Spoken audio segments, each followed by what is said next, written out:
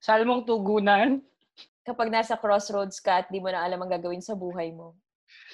Tugon, Rosel Nava, tulungan niyo Tulungan po mo po kami. kami. Diba? Si Rosel Nava nag-branch out na sa ibang problema.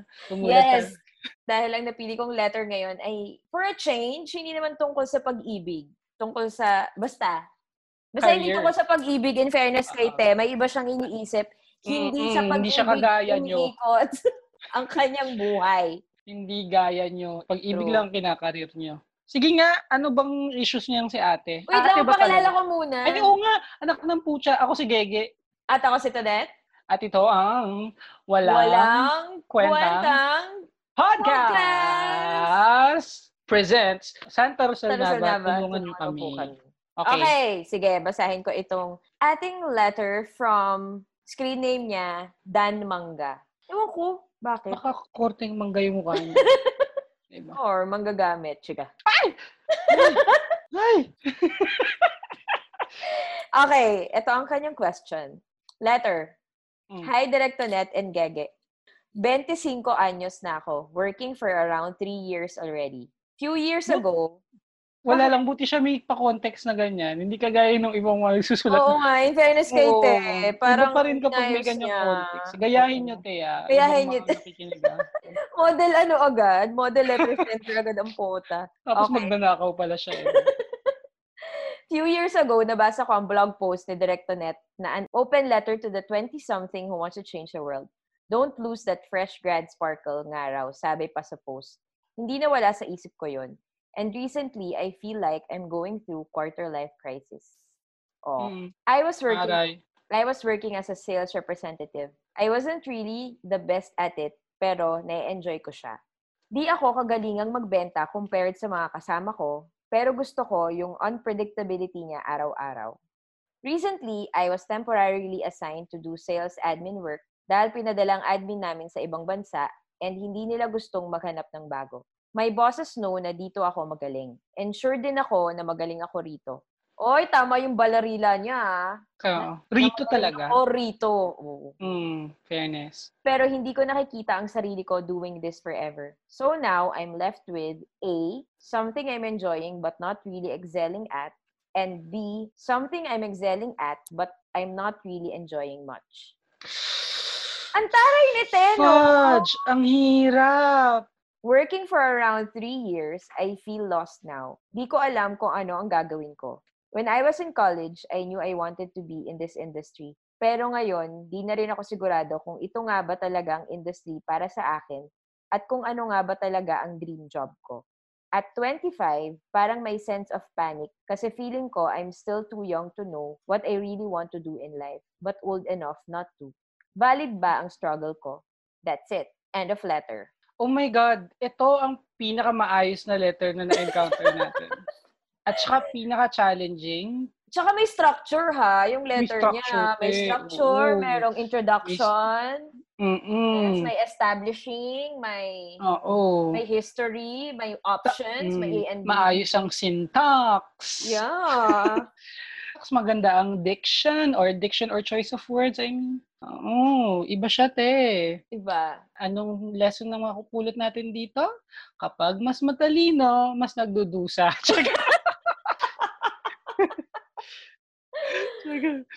Hindi, pero... Okay lang ba ito letter na ito? Ibahin ko na lang.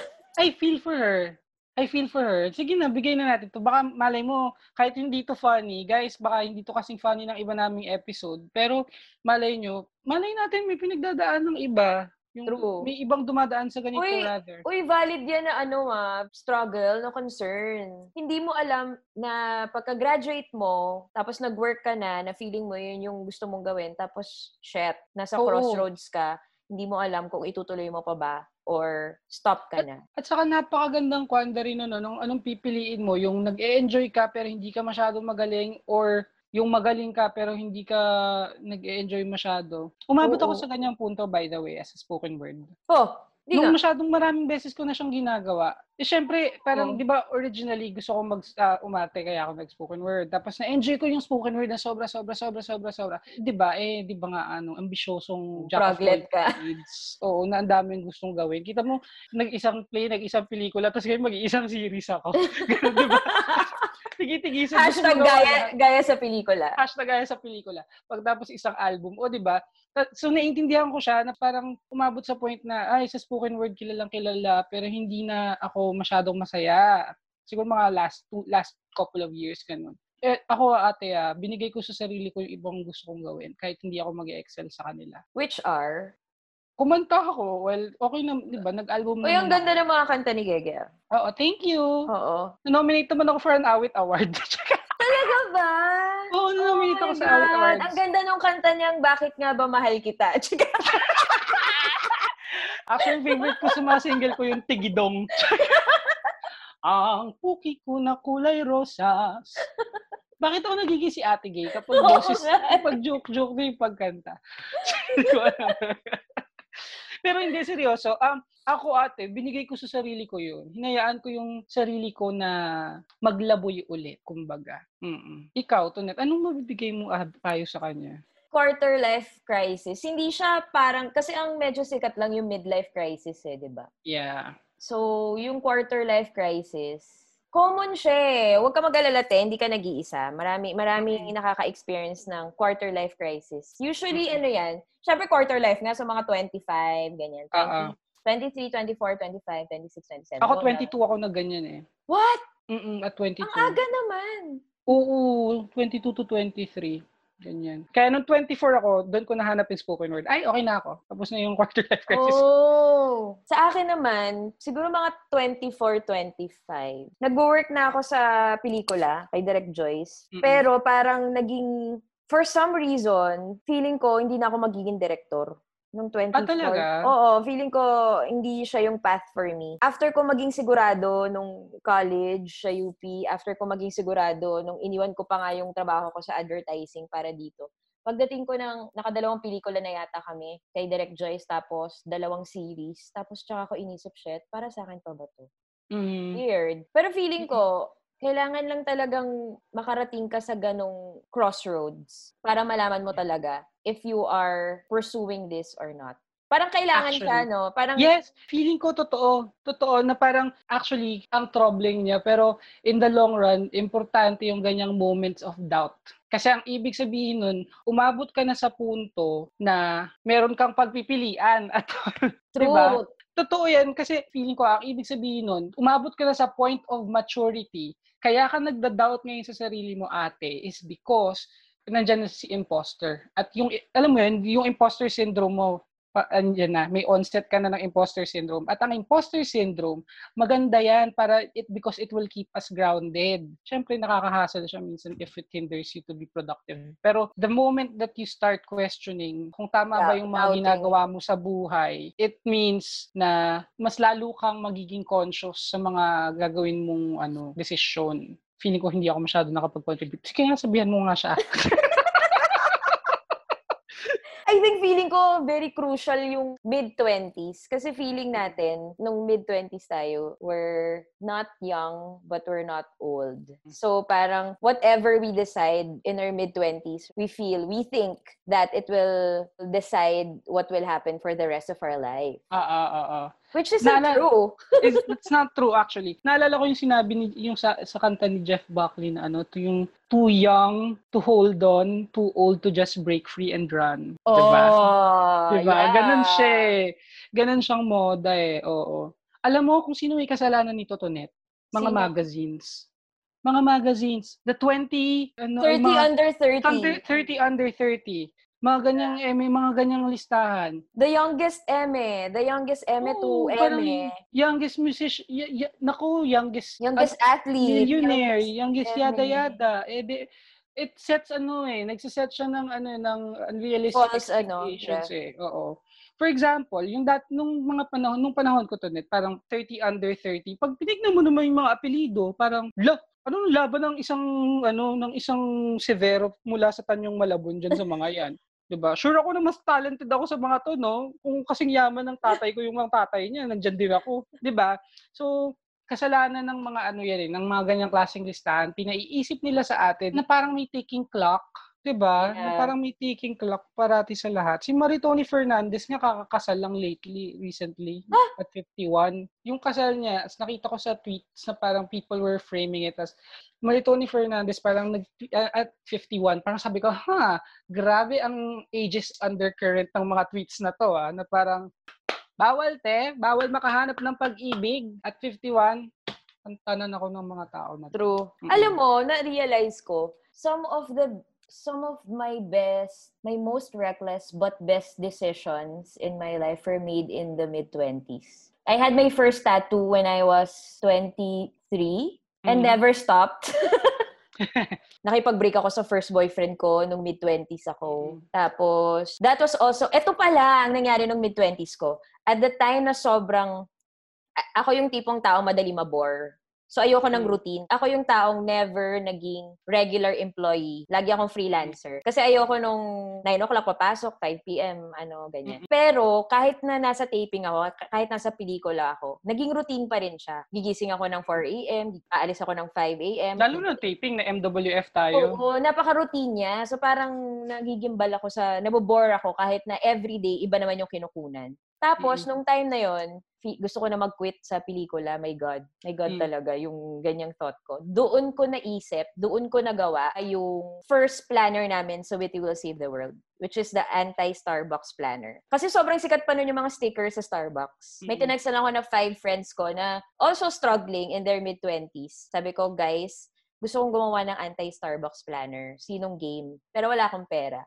Isa lang yung nag-reply sa akin, si Chingay, who is my business partner in Witty Will Save the World, na 10 years na kami. Siya lang yung nag-reply, sabi niya, gusto kita i-support dyan, pero wala rin akong pera. Pero let's make that happen. So, doon nag-start. I think, doon mag-start sa parang feeling mo wala ka ng kwenta, hindi mo nagagawa ang gusto mong gawin. Ang purpose mo sa buhay pati. Tapos biglang, ting! Oo. Ate, oo nga. The position that you're in now is a good opportunity for introspection. Look within yourself. Ganyan. Nag-isirupami ako. Ganyan. Pero look within yourself. Nakakadiri ba na parang napaka-new agey nung sinabi kong look within yourself. Pero totoo parang kasi kapag ganyan na kinu-question mo na kung ano yung mga ginagawa mo sa buhay, ang ibig sabihin yan, maghahanap ka ng ibang options. At yung mga options na pwede mong tignan, it's either detour sila that will make you realize na kung ano yung mas mamimiss mo na hindi mo ginagawa, yun yung gagawin mo na habang buhay, or yun yung detour na iti-take mo to find that new path na talagang para sa'yo.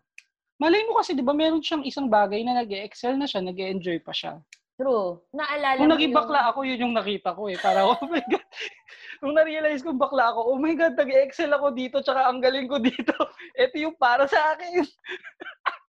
I'm sure alam mo yung kanta ni Baz Luhrmann, yung Wear Sunscreen. Alam ba yun? Hindi. Oh my God! Hindi. Actually, hindi siya kanta. It's parang siya spoken word na may music. Galing siya sa isang commencement speech. Isang nakalimutan ko kung saang school. Baka napanood ko natin, hindi ko na lang maalala. Oo. Ay, pakinggan nyo.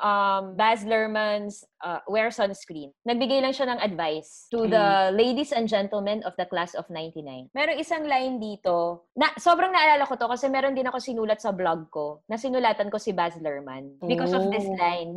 Pero syempre, hindi naman nakarating sa kanya. Pero it's because of this line. Wait lang. Mali. Hindi naman siya taga-Pasig, di ba? Alam mo na. Sabi niya dito, don't feel guilty if you don't know what you want to do with your life. The most interesting people I know didn't know at 22 what they wanted to do with their lives. Some of the most interesting 40-year-olds I know still don't. Oh, di ba? Ang ganda. Diba? Pero ang interesting mo, te. Pero sinulatan ko si Baz Luhrmann. Sabi ko sa kanya, hindi ko pa nagagawa yung first film ko noon I made my first film when I was 27, I think, or 26. Tapos sinabi ko sa kanya, but don't worry, kapag nagawa ko na yung una kong pelikula, papadalhan kita ng DVD. Oh my God, pinadalhan mo si Baz Luhrmann. Hindi! Akala ko pinadalhan mo siya Pero ang ganda nung ano na yun. Na-imagine ko lang si Baz Luhrmann somewhere in Australia. Kita niya, ano to? Furniture. Tapos na yun Hi, Mike. Yes. Mike. Pero alam mo, meron din akong gustong i-point out dito na parang yung society natin, laging parang ang taas lagi ng tingin sa mga tao na pinupursue ang passion nila. Mm-mm. Parang wow, iba ka. Pero I think it doesn't always work that way for every person.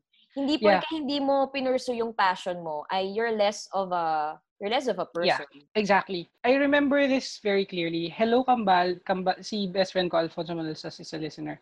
Hi, Tapos, Alfonso! I remember, basta meron akong trabaho before na hindi ako masaya kasi feeling ko sobrang underutilized ako. Ito ba yung porn writer ka? Hindi ako underutilized. Wow! Gamit na gamit ako ron to net. Charot. Pero hindi ako masaya. Tapos ang sabi niya sa akin, you need to check your privilege, Kambal. Parang your work doesn't always have to be something that you're happy doing. Sometimes your work is just work. And nagkataon lang na nandoon siya sa field that you're passionate about, which is acting, performance, writing, whatever. Pero it makes you real privileged rather to expect na sa lahat ng gagawin mong proyekto, magiging passionate ka. You just cannot expect that from yourself and from the industry that you're trying to work in. Diba? Or you'll be happy at least. Oo. So dapat, sometimes you just have to suck it up and do the work. Unless merong ibang available na projects out there or meron kang ibang commitments out there that will pay the bills then, tsaka ka lumipat. Fuel your passion. And fashion, if you like dressing up, why not? Pinita ka! Yeah, di ba yan yung konsepto ng selling out? Iritang-irita ako kapag nang bibintang ng sell out. O pag sinasabihan yung mga tao na parang, ay, yak kadiri na siya kasi ginawa niya yan. Bitch, nanay mo ba may utang, bitch? Nanay mo ba may utang? Hindi naman, di ba? Huwag kang magsabi dyan. Yeah. Minsan, di ba, kailangan mong gawin ang isang trabaho or magstay sa isang trabaho because it pays the bills and later on, it will pay for the passion that you have.